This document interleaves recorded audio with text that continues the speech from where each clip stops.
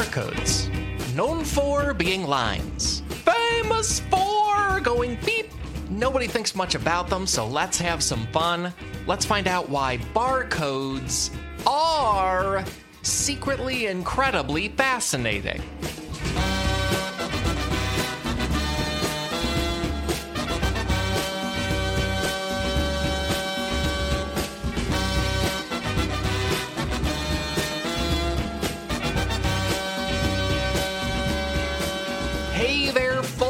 Welcome to a whole new podcast episode, a podcast all about why being alive is more interesting than people think it is. My name is Alex Schmitz, and I'm not alone. I'm joined by the great Robert Brockway and the internet's Sean Baby, the two minds, writers, editors, photoshoppers, everything else behind the amazing comedy website, 1-900-HOT-DOG. That has funny articles, also its own funny podcast. I'm going to link everything about that so you can enjoy it. Also a recent new work of cinematic fiction, which is a script called Billy Karate by Robert Brockway. They've both been wonderful on this podcast previously about ham and about thunderstorms and about vending machines, and now today, barcodes. Also, I've gathered all of our zip codes and used internet resources like native-land.ca to acknowledge that I recorded this on the traditional land of the Canarsie and Lenape peoples, acknowledge Robert recorded this on the traditional land of the Podunk and Wangunk people, acknowledge Sean recorded this on the traditional land of the Patwin, Muwekma, and Karkin people, and acknowledge that in all of our locations, Native people are very much still here. That feels worth doing on each episode, and today's episode is about barcodes. Barcodes are a patron-chosen topic. Thank you very much to Roger Sobey for that wonderful and self-explanatory suggestion. So, please sit back or continue to self-check out your groceries. That would be an incredibly relevant activity for this topic. Either way, here's this episode of Secretly Incredibly Fascinating with Robert Brockway and Sean Baby. I'll be back after we wrap up. Talk to you then.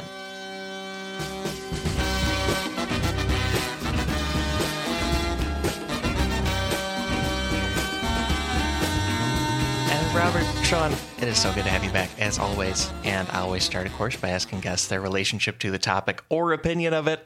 Either of you can start, but how do you feel about barcodes? When I was 15 through 18, I worked at a hardware store, Radio Shack. So I have a lot of barcode experience.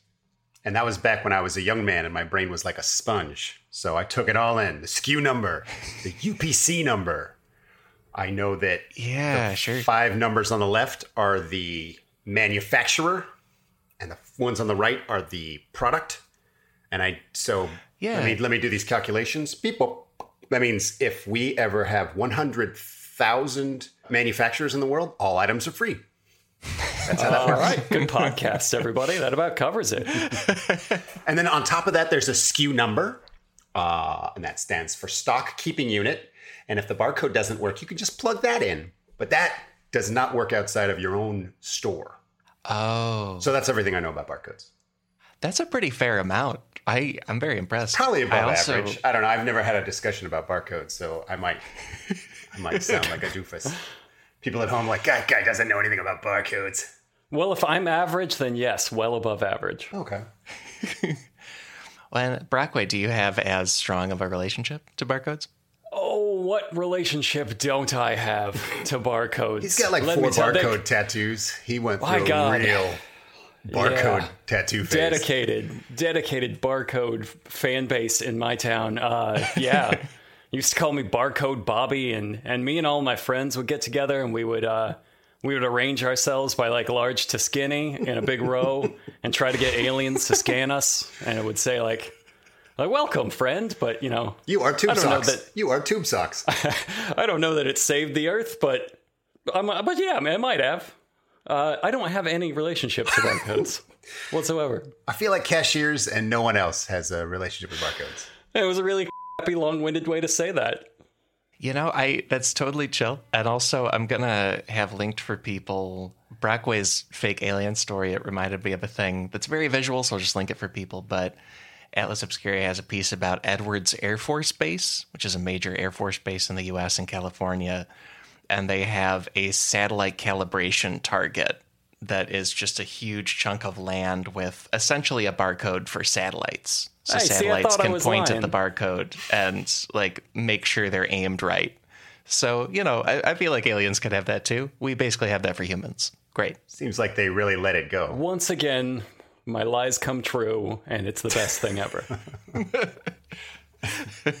I have learned nothing. I feel like I'm in the middle because I've never worked like retail, but my first summer job was giving zoo tours. And so I didn't learn about actual barcodes, but the tickets for the tours had one single kind of barcode that was only useful for scanning zoo tour tickets.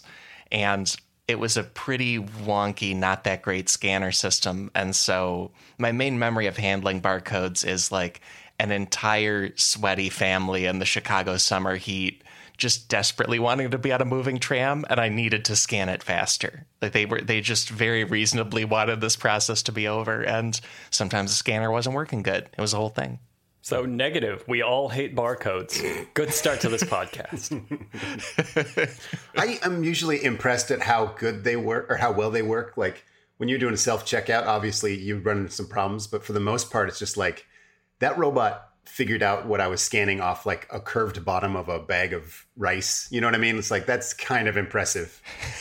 Yeah, for real. Yeah, that's true. I guess I'm always also being a grocery store employee, which there's an old episode of this about stores with Jason Pargin where we talk about how just more and more they're asking us all to work at the store now. Mm-hmm. And yeah, that part goes pretty smoothly. It's way better than the zoo tickets.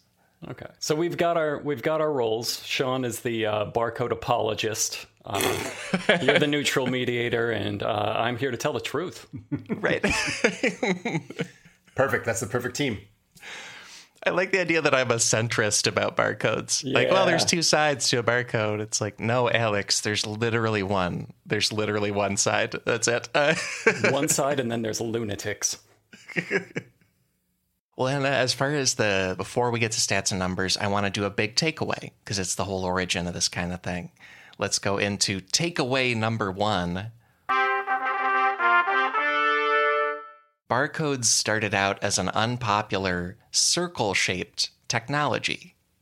The very first barcode prototype, it basically looked like the rings in a tree when you cut down a tree. Like it was a circular thing. And that ended up being a decades-long impediment to this being a common technology. Until somebody came up with square. Yes.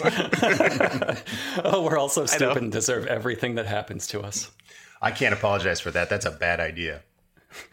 Yeah, it's workable, but it's less good than... I mean, obviously, all of us basically on Earth feel like we could have thought of the rectangular barcode because we've seen one. But the first person to think of these basically almost came up with a rectangular barcode and then swerved into making it a circle, and It was less popular. I feel like if it's post alphabet on your technology tree and someone's like, hey, what if we did all of this in a circle? Some other guy would say, actually, I know letters. I've written letters. It's much easier to do them in a straight line from left to right, I think. I'm pretty sure we also just, playing with shapes is one of the first things we ever do. So I'm not going to let us off the hook for this. We just sat there. We had a circle shape and we tried to cram it through the square hole for 40 years until somebody's patient mom came along and is like, honey, just try this one. Right. Maybe he was just really a boob man. He's like, guys, let's try the boob shape. Oh. I wonder why I like this. I like this a lot, but I can't figure out why. Can you guys figure out why? Guys, I love my job. Before the circle, he does the shape of that stone fertility doll that we always find in old Paleolithic stuff. That's the origin of all art, even barcode. Yeah, but there's we have an exact origin story of this, and the key sources here, there's a book called Eureka, How Invention Happens by journalist Gavin Waitman and excerpted by Smithsonian. And then also a BBC obituary of one of the key people in this. His name was George Laurer.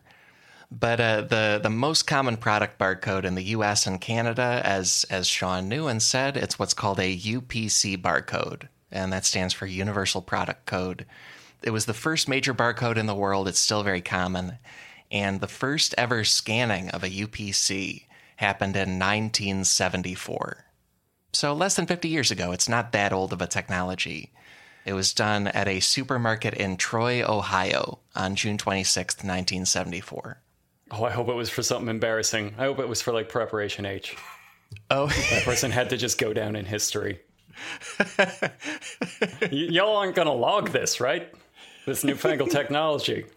You're making history with that butt cream. And we know that man's name today. It's... I love the idea of somebody saying you aren't going to log this about the first time a product was ever logged is great. Really fun to me. Well, you wouldn't fully understand it. Like, you're not tracking this somehow, are you? With your robot lasers? This isn't going to go into some sort of computer and be beamed into space, right? You aren't going to start having the most accurate retail information in business history, right? You aren't going to do that. I mean, I basically just want to know that, say, 50 years from now, a bunch of won't do a podcast about exactly what I did here today, is what I want to know. He might still be alive. I hope his butt cleared up. Let's get him. Let's just pile on him. Let's pause and figure out who he is. Yeah, well, actually, and so we do know who did this. It turns out Troy, Ohio, it's Western Ohio, it's near Dayton. It was near the headquarters of a couple of companies involved in the first technology to like scan and use barcodes. And the shopper was not a regular person. It was the head of research and development for National Cash Register, which was the company that designed the barcode scanner. So this was all like a planned stunt kind of thing. Like they behold the first scanning. And the first thing he scanned was a pack of Wrigley's gum. Okay. That's not that embarrassing. Yeah.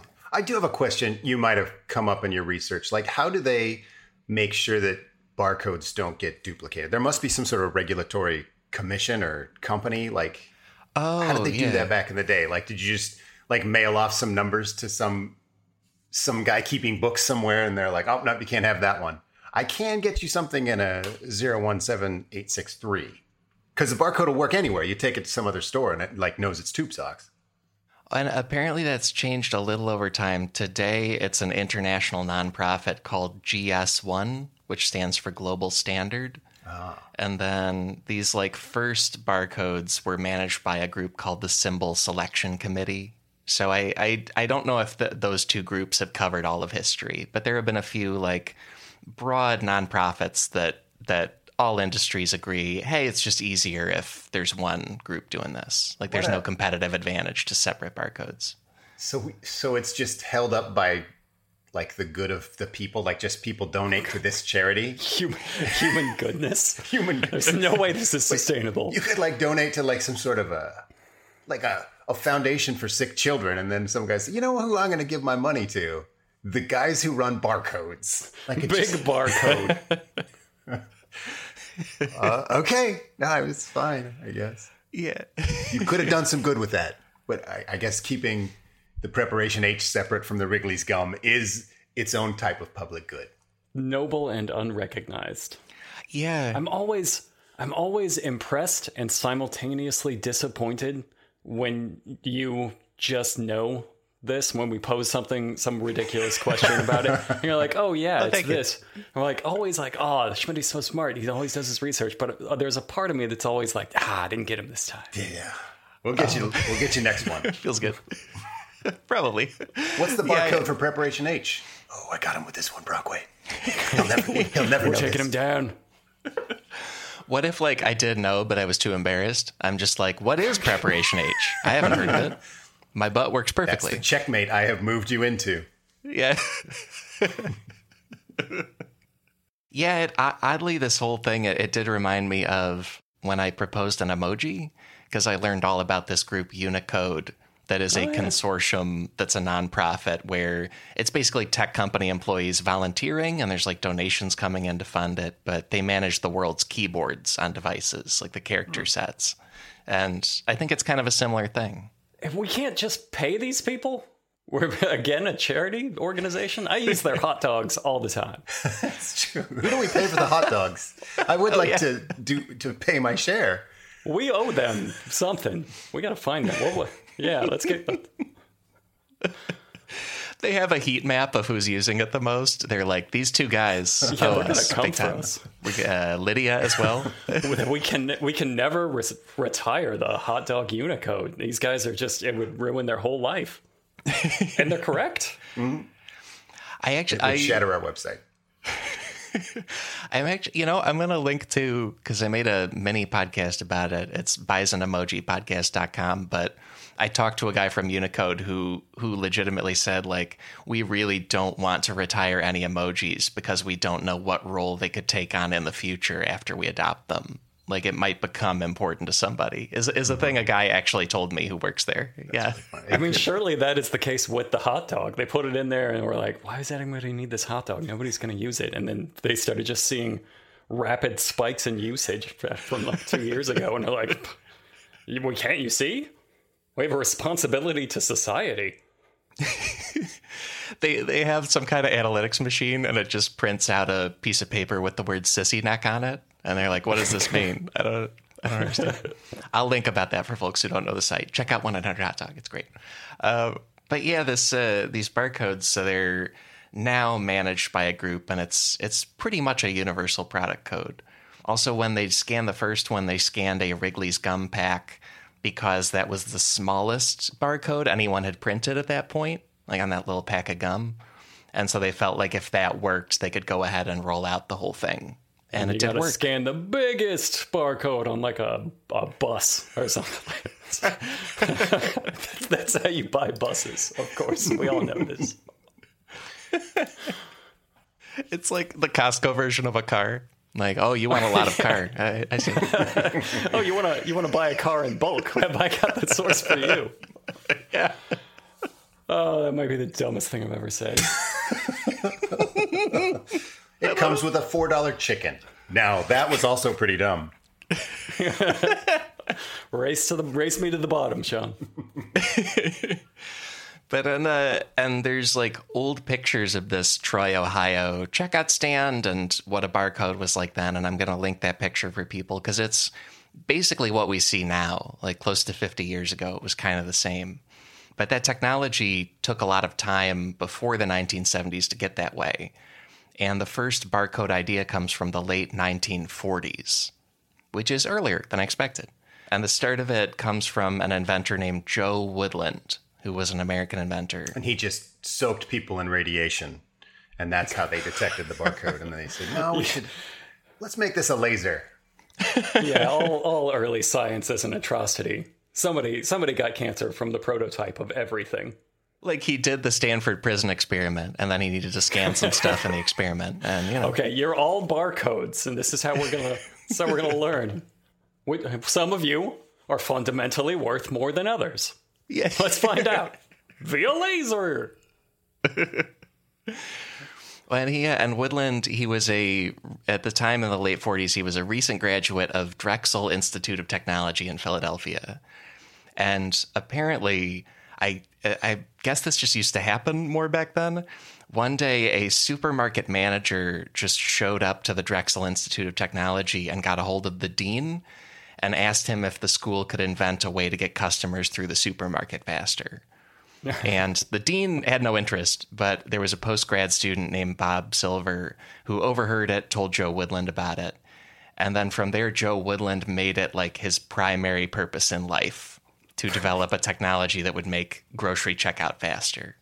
All because one frantic guy invaded a college. Somebody's got to help me with this. I feel like if you start attacking the problem from that side, like you're going to have some really weird like tries. Like I would probably have a dog in some point, like a grocery sniffing dog. That would definitely be part of the first brainstorming. I would develop some sort of like robotic bulldozer to just shove people through the store. Mm-hmm. Like how in old video game levels the screen moved forward but never back. I would do like a physical version of that for the aisles. Yeah, an auto scroller, grocery store. So you can never go back, and you can advance forward at your pace. That's a pretty good idea. I feel like another way to do it is to weigh people on the way in, have them just carry whatever they want, and then weigh them on the way out. That had to have been part of the first brainstorming session. These are all like almost as good of ideas as the barcode. It is that open-ended of a question. If I'm in that meeting and I give those two ideas and then some other guy says, what if we had a bunch of weird little lines that we hit with a laser? They'd be like, get out of the meeting. This guy has got grocery sniffing dogs. What are you even talking about? Right. Laser. We would need to first invent lasers. Maniac. Legitimately, that's what becomes one of two obstacles here. The other is the design of the barcode, but because this story, it's a little bit cinematic from here, not just with the guy barging into the school. What happens is Joe Woodland, he leaves grad school in 1948, and then he moves to an apartment in Miami Beach, Florida, because he had family down there, and he just spends down his savings in his apartment tinkering with this idea of what's something that can make it faster. And then apparently the eureka moment comes when Joe Woodland is sitting on the sand of Miami Beach. Like, he's staring at the ocean, sitting on the sand. He also remembered his time in Boy Scouts and that they taught him Morse code. And then here's a quote from Woodland about all that. Quote, I remember I was thinking about dots and dashes when I poked my 4 fingers into the sand. And for whatever reason, I pulled my hand toward me and I had 4 lines. I said, golly, now I have 4 lines, and they could be wide lines and narrow lines instead of dots and dashes. Now I have a better chance of finding the doggone thing. End quote. That is too wholesome. I don't believe any of it. That's the most wholesome thing that has ever happened in Miami Beach. Like, yes.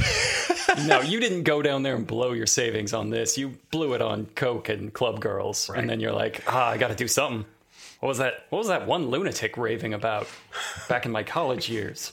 And while he was looking at those lines, a shark ate his family. And then I thought about my time in the Boy Scouts, and I said, golly gee, no. I love the idea that he's Scarface, and then to explain how he was spending that time. Oh, I invented the barcode while I thought about the Boy Scouts and God and my family, obviously. Just an elaborate lie to tell your family about what you've been doing. And then you're like, that's a pretty good idea. This is like half of my life as I spin an elaborate lie to somebody, and then I'm like, wait, that's pretty good. What if that wasn't a lie? And also with this big story, like, if people remember this, the quote I just said, Woodland puts his fingers in the sand and draws 4 straight lines, right? So that's a barcode. That's what we think of. Mm-hmm. However, the quote continues. Here's what happens next, quote, then only seconds later, I took my 4 fingers, they were still in the sand, and I swept them round into a circle, end quote. So, like, he had it. Swing and a miss. Oh. I like that he had the full solution to the puzzle and even the steps where he did it the easy way first and then overcomplicated it, and it never occurred to him, what about the just easy way? Yes. Yeah, it's like, I'll even one of these articles has like a picture of his patent linked, and like the main diagram is a circular barcode that looks like an incredibly complicated bullseye of like 1 million lines. But then below it are like sub diagrams of what's in the bullseye, and it's little pictures of straight lines. Like he's so close to how we did it ultimately. He's right there. Oh, I love how stupid humanity is, and decades later of bashing his head, like, how could I possibly fix this? Yeah. This is probably why we don't have a barcode movie, because the eureka moment was also just a giant mistake. Well, the eureka moment happened first, and then he went backwards to screw it up, right, and then spent many years trying to undo it. Yeah. Like, I don't know that I could live if I remembered that time on the beach and made those 4 lines and then spent 20 years of my life trying to undo them. I think when I finally realized the answer, I would just quietly walk out into the ocean. Right. Well, also, I should proceed to share ways this guy's succeeded, too. It turns out the circle design, it is functional. It's not as good as the parallel lines, but it can be scanned. And also, he was nice enough to like co-patent it with the guy, Bob Silver, who was the postgraduate student who told him about the thing at the school. And so he seems like a nice guy. Okay. And then also the other obstacle besides the shape is that thing where lasers were not common in the late 40s, early 50s. It took until the 60s for those to be common, but also allegedly Woodland was able to build a working scanner without one. His scanner used a 500-watt light bulb to like shine through the barcode and register something that way. Ah, see? And that, what they had to use, that is what caused cancer. Right. Definitely burned a couple grocery stores down. Yeah, like a special kind of light bulb, and then that's why the class action suit happened. Yeah, right. Just huge circular sunburns all over him. Right. Like, it's going great. Yeah, like, okay, well. Grocery store. Everyone's ice cream is melted. Oh, right. That too. But yeah, and then the other big complication is Woodland's choice of shape. And he said he preferred a bullseye because he could scan it from any direction, which is true. But according to Gavin Waitman's book, it was much harder to print. Like if there was any imperfection anywhere on the circumference of any of the circles, it didn't work. And so that was the other big limitation. And then it ends up taking until the 1970s for this to be practical and common. Amazing. An inspiring story of human failure. There's a fun extra cinematic scene with the other person who makes this workable, and his name is George Laurer. He was working at IBM in the 1960s, and apparently IBM executives in like the late 60s find this Woodland and Silver patent from 1952, and they say, "Hey, George Laurer, you need to make a practical barcode." And his first idea is vertical lines, just vertical lines, great. But also the executives were initially not into that. They all thought that would not work. And so what Laurer did to win them over is he set up a demo where they printed vertical line barcodes on the bottoms of beanbag ashtrays. And I had never heard of beanbag ashtrays, but it's like a metal ashtray with a beanbag on the bottom. So it's really lumpy and beanbaggy. Okay. And what they did is they tossed those beanbag ashtrays over a scanner, like through the air, and the scanner managed to pick up a barcode. And then IBM said, "Oh, well, if it can scan that, great. It's working great." Okay, so why do I have to scan my chips like 18 times still? Why are we going backwards? Fair question. You just start throwing them across the store. Like, well, right, they got gelatinous blobs and whipped them through the air over the scanner, and the robot's like, "No problem, got it, no problem. This one too." And then I'm over at the store with like a Coke, and it takes me 5 tries. It's just, we've gone backwards, apparently. A Coke or 8 tubes of Preparation H. Sure, yeah. Well, there's no point in lying. The computer has got it all. We're shooting that information into space right now. Even the aliens will know about my Magnum condoms. Right, because they can see it from space. And then additionally, there is a barcode to tell them about it. Yeah. They get little updates on their computer and just look at each other like, "Oh, let's see this guy." Yeah. And then IBM, they design this rectangular one, and then also they submit that to a group called the Symbol Selection Committee, which picks rectangles over circles in 1973. 1 year later, Troy, Ohio grocery store, they scan the rectangular barcode, and then pretty much immediately it takes off. By the 1980s, most businesses adopt barcodes, especially Kmart and Walmart and big retailers. And then from there, they're worldwide. I love it. I love that every single step of the way they gave it to an inventor, and he's like, "Bam, rectangles, parallel lines." Gave it to a committee, and they're like, "Rectangles, parallel lines." Every one of them is just in your face. What is up? How did you not get this? Yeah, and Joe Woodland lives to age 91, passes away in 2012. So he super lives to see his invention, but a different shape, become global. He lives to see everybody dunk over him for the next 30 years. Weirdly just enough, straight over his head. They stuffed him into a round coffin. Oh. Sean, what if you didn't know what an urn is? You're like, "Look at that round coffin." Like, no, that's not. It's not what that's called. That's a beanbag ashtray. Absolutely. I know what that is. Next thing here is a big trumpet sound for a big takeaway. Before that, we're going to take a little break. We'll be right back.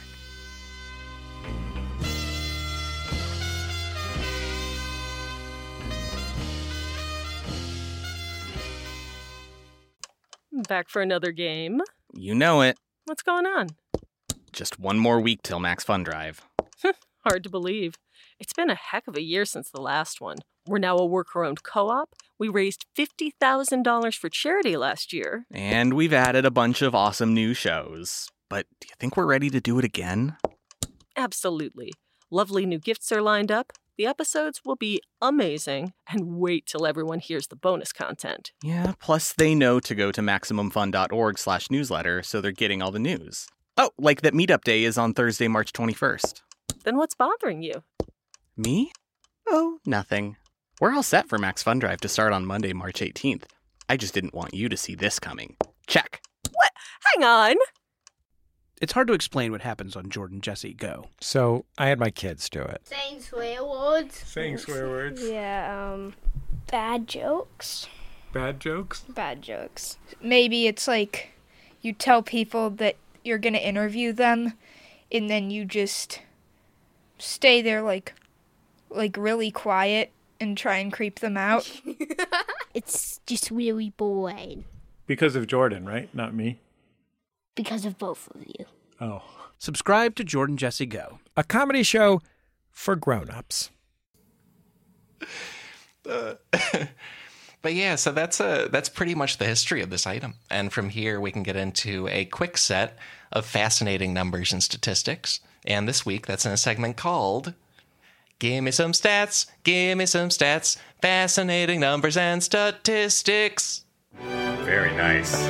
I'm just checking.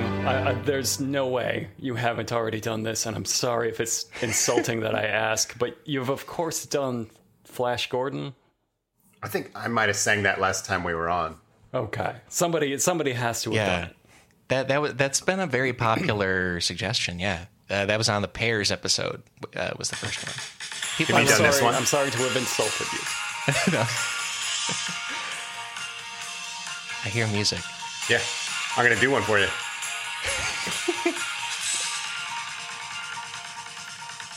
Schmidt told me, yeah, he told me facts about barcodes. He also told me, some baby, you'll never believe these stats.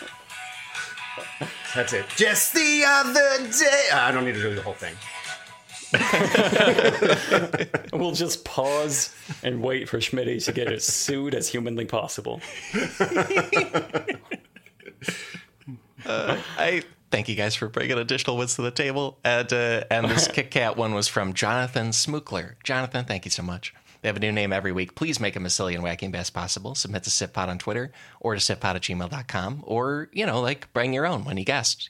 There's lots of ways. And the first number here is pretty simple. It is 1 or 2 dimensions. And 1 or 2 dimensions are the two kinds of barcode technology. And they're both all around us. It turns out like that UPC code, that set of lines, technically that is a 1-dimensional barcode. I know it's like a 2-dimensional shape, but it is only read in 1 dimension. Like you just read the widths of those lines. Okay. And then the 2-dimensional barcode, the most common example is a QR code. That's any image that gets scanned in like its width and height all at once, and all the different elements within that. So technically QR codes are a form of barcode.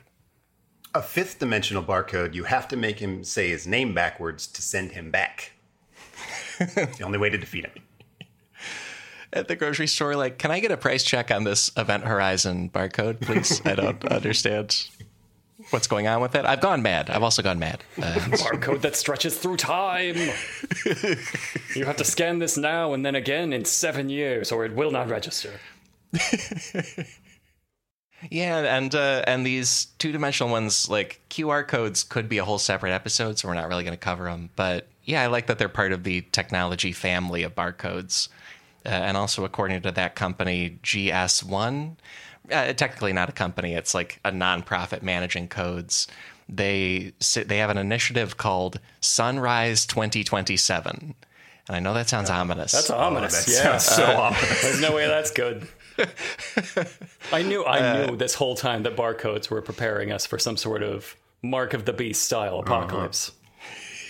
Wait, that had to have happened, right? There had to have been, when they rolled out barcodes, Christian movies started, as they do with every single form of technology, making Mark of the Beast movies about it. Okay, so Surely. Very quickly, Sunrise 2027, they're just trying to get everybody to switch to QR codes instead of one-dimensional barcodes. But the Mark of the Beast. But we're going to go straight into the other main takeaway for the episode. Takeaway number 2. Barcode design played a major role in the United States satanic panic in the 1970s and 1980s. Yes. That's exactly what Brockway just said. God, all of my lies come true. It's like precisely what you said. Power? Yes. Why do I abuse this power so? Yeah, I don't have movies about it, but there's an interesting set of coincidences. I guess it's 3 coincidences, but it led to a subset of American Christians deciding that barcodes were the mark of the beast from the Book of Revelation, chapter 13 in the New Testament. Yeah, as they simply must. Did your research turn up if they were right or not? Oh, 2027, baby. What if, the bonus episode for patrons is just the truth about how the universe works? Okay, so God's real, and specifically the Methodists were right. And the bonus episode is us detailing the plan to survive the QR code apocalypse. Okay, everybody needs to get on board. You need to start stockpiling beanbag ashtrays today. That's the only way to confound the robots that will be scanning all of us. Buy your gum now, your Magnum condoms now, while they're in one dimension. Yeah, this the rollout of regular UPC barcodes. So there's an amazing piece for Wired.com by Cade Metz, and he tracks how in especially the late 70s and in the 80s when barcodes rolled out to products, this got caught up in the same satanic panic as people playing vinyl records backwards or believing that Dungeons and Dragons was some sort of satanic influence. Barcodes were another pillar of that movement. And part of it is just because barcodes became popular right when that movement was happening. So they legitimately did appear as a mark on a bunch of stuff when people happened to be having this fear. The timeline is like that. You gotta really be stretching, because I believe in Revelations you had to get it on your body. And the idea that a bunch of lines on some gum counted as that, it seems even I can tell you for certain the most generous that they would say, they would say, okay, but next it's going to be on our bodies. Okay, slippery slope of labeling things. Sure. I mean, honestly, this was easy to call, because it's anytime the people that are worried about this, their scare point is anytime there's a mark on something, right? Which is a lot of times there are marks on things. Yeah. It's a very common thing to be scared of. I think you're both exactly right. Yeah. And Sean in particular, you're right about the text of the scripture here. Cause Book of Revelation, chapter 13, there's many translations, but the Revelation describes a couple of beasts in order. And the second beast is prophesied to require that all humans receive a marking on their right hand or on their forehead. Always go forehead. Oh yeah, let's go around the table, the virtual table. Where are we putting it? I think hand myself, but yeah. Oh yeah, right hand. Okay, Sean, you're outnumbered. I feel like you're gonna lose a couple hands just in the warring, just from the bands of lunatics running around. Oh, so but better that than your head. Well, I mean, if you lose your head, sure, but I'm just saying, you can't count on that right hand being there tomorrow, right? That's actually a pretty good logic. Because if it's your head, it's whatever. You're done. Yeah, cool. Whatever. Right. It's pretty good logic if you want to stay on the good side of the beast. Oh, your side, not beast. Okay. I want to play both sides. I want to see how this goes. You got left behind, forsaken by your lord, and you're not even siding with the beast yet. Okay. No. I side with me over the beast. I am my own beast. So the Book of Revelation, there's this mark, as Sean said, has to be on the body. But I think the real trouble comes from the book also says that specifically the mark is like a requirement for anyone to buy or sell things once the beasts are taking over the world. So that part really looped people into, hey, barcodes might be this. Right. But again, it's a very generous interpretation that like, hey, you're marked to be able to do commerce versus like this mark tells people what gum is. It's like, yes, right. But if you take that and put it on a person and then also it means a different thing, oh my God, it's just like the Bible. It feels like, buddy, pump the brakes just a little bit. I bet we could trace it back to like the first time label makers came out and they put prices on things. They were just like, it's the mark of the beast. No. What if you put that on me? Oh my God, he put it right on my head. P touch is a sin. Touch is a sin, right? P touch, evil name. Yeah. Right.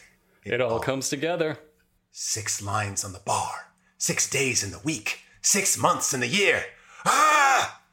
Oh, holy cow. So yeah, because the other coincidence here is barcode design, and specifically people decided there's a 666 in it. Yeah, that's actually the other part. So, and this goes back to that first takeaway where this guy, George Laurer at IBM, is the one who makes the vertical design. He's the devil. He is Satan. But he personally designed UPC barcodes so that there would be 3 thicker bars spread across the code. And I can't find information on whether this is still the way it works. But at the time, it was like 3 thicker bars that are spread across the barcode to help a scanner take in the whole thing and kind of, you could call it seeing the whole picture. And I know it's not alive. It doesn't have eyes. But anyway, those guide bars meant that barcodes had a consistent set of 3 things. And people interpreted that to be like really deep code for a consistent 666, like 3 matching numbers. And again, if you're taking a 3 and saying, hey, this is the same as a 6, I feel like you might be a maniac. Way to a 6. Yeah, slippery slope. Why this is only 2 numbers over a 6? You can't have 8 things. Yeah. And Revelation chapter 13, it does specifically say that there would be a number of the beast to go with the mark, and the number is 666. Sure. However, then there's like an additional really weird coincidence here, which is that like IBM, International Business Machines, they made a lot of these barcode scanners and barcode machines. And apparently there was a common practice at IBM to give their products a random number instead of a name. Yeah. And I'll bet folks can kind of see where this is going, but the IBM product number for an individual barcode scanning device, here are the digits of the number. 3666. All right, so you get this one. We've been dunking on you for the others, but this one, okay. Yeah, that's obviously Satan. Yep. All right, you were right. Yeah. With that guy. That guy back in Miami Beach, he blew his whole savings on Coke and Club Girls, and he made a deal with the devil. And like all deals with the devil, it went horribly awry, and he had it at first, and then he made it a circle and was doomed to obscurity. And yeah, that's how we wound up with barcodes. Right. So it is Mark of the Beast. All right, good podcast, everybody. We solved God. Yeah, like as much as it's all silly and coincidental, like that part, I can see where people got something. Like, sure, it's because it's a 1 in like 10,000 chance that a 4-digit number would be that. You know, like okay, but it's a 1 in 1 chance that something would be that. Yeah, right. Also, like that 10,000 aspects to a barcode. Every part of the laser printer, every guy that's ever handled it, every company. Eventually, if you're looking for something, you can find 3 things that line up to confirm what you already suspect. I feel like if you have 4 numbers and 3 of them are 666, that's proof of the devil. I mean, that's how science works. Yeah, I'll give you that one. I'll give you that one, guys. Yeah. But yeah, so that panic has mostly gone away. But yeah, at the time when these rolled out, like you can have some sympathy for people deciding that there's a new world order going on if all products suddenly have a mysterious code. Mm-hmm. they're wrong, but it's only because they're wrong. Like, that is a new change in the world happening all over. But what's great about they're wrong, that... but it's only because they're wrong. That's a great way to put that. What's great is after they were wrong, everyone said, hey, guys, let's keep track of all these people who were very, very wrong and not listen to them next time. See everybody in 2027. Yeah. For the not at all ominously named sunrise. Yeah, boy. Sunrise, the morning star, favorite son of God. You see where this is going.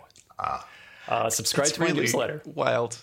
Yeah, I really wish I had more information about GS1 because their mysteriousness is ominous without more detail. Yeah, but they would like us to all switch from barcodes to QR codes by 2027. That's just what they'd like. It is probably an 85-year-old man with like a bunch of punch cards, just like in some deep bunker. Yeah, it's probably the most gentle and not scary group, but yeah, that's what's going on. Go Satan one. Go Satan. Well, Brockway, congratulations on predicting that takeaway and so precisely. I'm really impressed. And there's a few more numbers we can get into now that, after that. Ha! Got you. We got you. We got you this time. This counts. And the next number here, it ties into what Sean said about how a UPC code breaks down and lays out. The number is 12, and that's the usual number of total digits written below the lines of a UPC barcode. That's twice the devil. Oh, God. That's a good point. Oh, no. I can't believe they missed that one. That's right there. It's a layup. So the most common type of UPC, it's called UPC-A. And it has 12 numbers written below it. I'm going to link to Mental Floss piece by Ellen Gatoski that breaks down the different jobs of each digit, because there's a very first digit that's the broad category a product is under.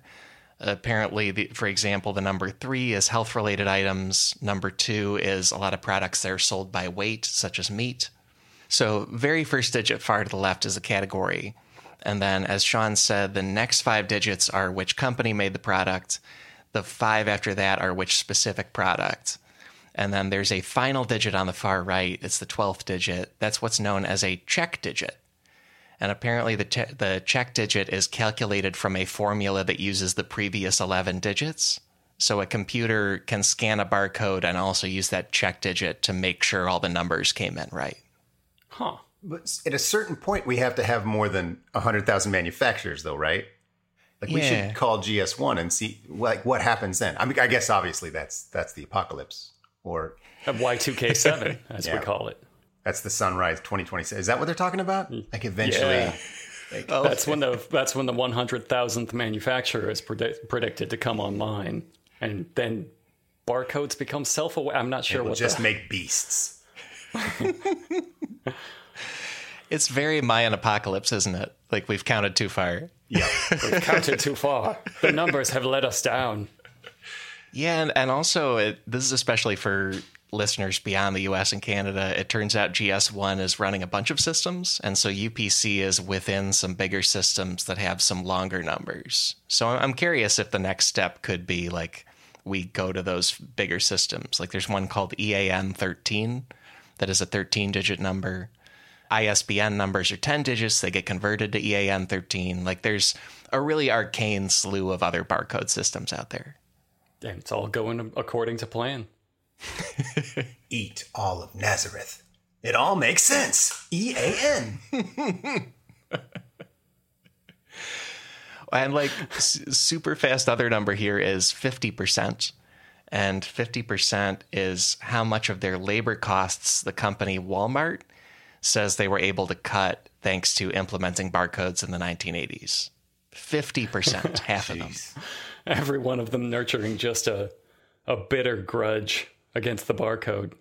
Oh, that's where the satanic panic thing came in. That was the first guy. Was just furious. And he lost his job to the barcodes. I feel like a lot of conspiracy theory stuff happens in parallel to, like, actual phenomena that are totally explainable and very world sweeping and amazing. Like, there was a huge change to all of business with barcodes. Like, all checkout was faster, all product management was easier. Smithsonian says that, in particular, Kmart was the first main U.S. company to make barcodes common, because pretty much every business has benefited. They're easier to scan, easier to track. You also get better information on what's getting bought and sold. Yeah, you see, it pays to be at the forefront of technology. Yeah. Because look at where Kmart is now. Oh, true. Poor Kmart. The first to adopt the revolutionary new technology. Surely it all worked out for them. Well, and there's one more big takeaway for the main episode, and it's pretty quick too, but I'm very excited about it. Takeaway number 3. One team of scientists is using the equivalent of a barcode scanner to study zebras. Oh. It's like the exact cartoony thing you think it would be. They're using the stripes of zebras in a scannable database to track populations of zebras and make that easier. And when they find the Preparation H zebra, they will kill it. The Magnum Condom zebra, the rarest and most sought after zebra. NFT of the zebra world. NFC? Yeah, sure. Yeah. I just want to know if they get to use the gun. Like, do you get to hide out in a tree and, like, shoot a laser at each one? Because that's pretty good. That's a pretty good job. And the tools are even simpler. It's just any digital camera and then any laptop that is plugged into the internet and has access to this database they're building. Yeah, I would ask for the gun. Is there any function to the data? Like, can they tell if a zebra is like a boy or a girl or cool? Nerd. It turns out all of the zebras, every single zebra is a nerd. The entire species. Right. They're like, none of these zebras have like lightning bolt stripes or anarchy symbol stripes or the Misfits band logo where it's a skull. None of them have that. So pretty lame. Pretty lame zebra. Let's go scan some lemur tails. Awesome lemur. Kick-ass lemur. Cool lemurs. Yeah. Shit permanently changed who I rooted for in my nature documentaries. Just every single zebra deserves it now. Get it. Get lit, nerd. Well, and this story, it's coming from an amazing piece for Popular Science by writer Rebecca Boyle, and it's from 2021, so pretty new.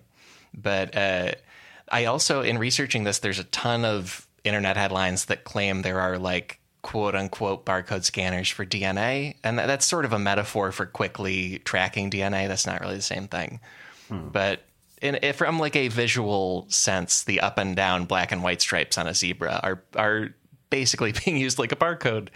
This is a joint research team from Princeton University and the University of Illinois at Chicago. They built a system called Stripe Spotter. And what they do is you take digital photographs of zebras, import that into the software, and then that helps it build out its biometric database of all the individual zebras in a population, just completely based on their stripes, the pattern of the stripes. And how much everyone is worth. Right.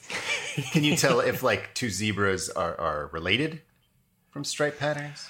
Like, is there anything you can do with it other than just say, I know that zebra?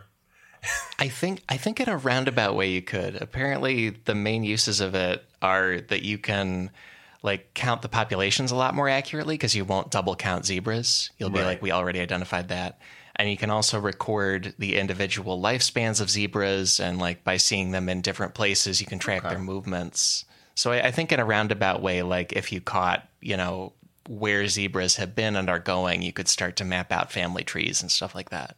You could track a zebra murderer. Yeah, this is sort of like the Chinese sort of camera social monitoring system, but for zebras. Oh, exactly. Yeah, we're doing some like weird dystopian to zebras. Cool. Got to try it out. We're doing it to ourselves. It's about time we do it to other species. We can't be alone. I hadn't thought of it that way. It is like positive that apparently they're using it in Kenya for a group of plains zebras and a group of Grevy's zebras, and like it's mainly for conservation. But as soon as we use it to serve ads to humans, like in Minority Report, it's not great. It's not cool. It's the mark of the beast for zebras. We're realizing that every single zebra is born with the mark of the beast on them. It's a mark. It's on their body. Right. It's all right here. And how many letters are in zebras? Oh, God. No. It's all right here. 17. Which is only one shy of being divisible into 666. It's all connected.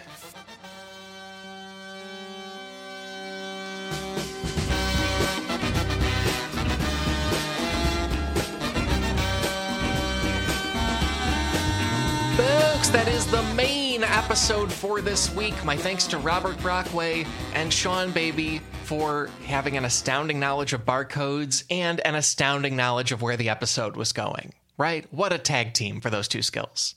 Anyway, I said that's the main episode because there is more secretly incredibly fascinating stuff available to you right now. If you support this show on patreon.com, patrons get a bonus show every week where we explore one obviously incredibly fascinating story related to the main episode. This week's bonus topic is the one barcode scanner that helped swing the 1992 U.S. presidential election. That was between George H.W. Bush, Bill Clinton, and Ross Perot in a way that will come up very amazingly. Visit sifpod.fun for that bonus show, for a library of 9 dozen other bonus shows, and to back this entire podcast operation. And thank you for exploring barcodes with us. Here's one more run through the big takeaways. Takeaway number 1, barcodes started out as an unpopular circle-shaped technology. Takeaway number 2, barcode design played a major role in the United States satanic panic.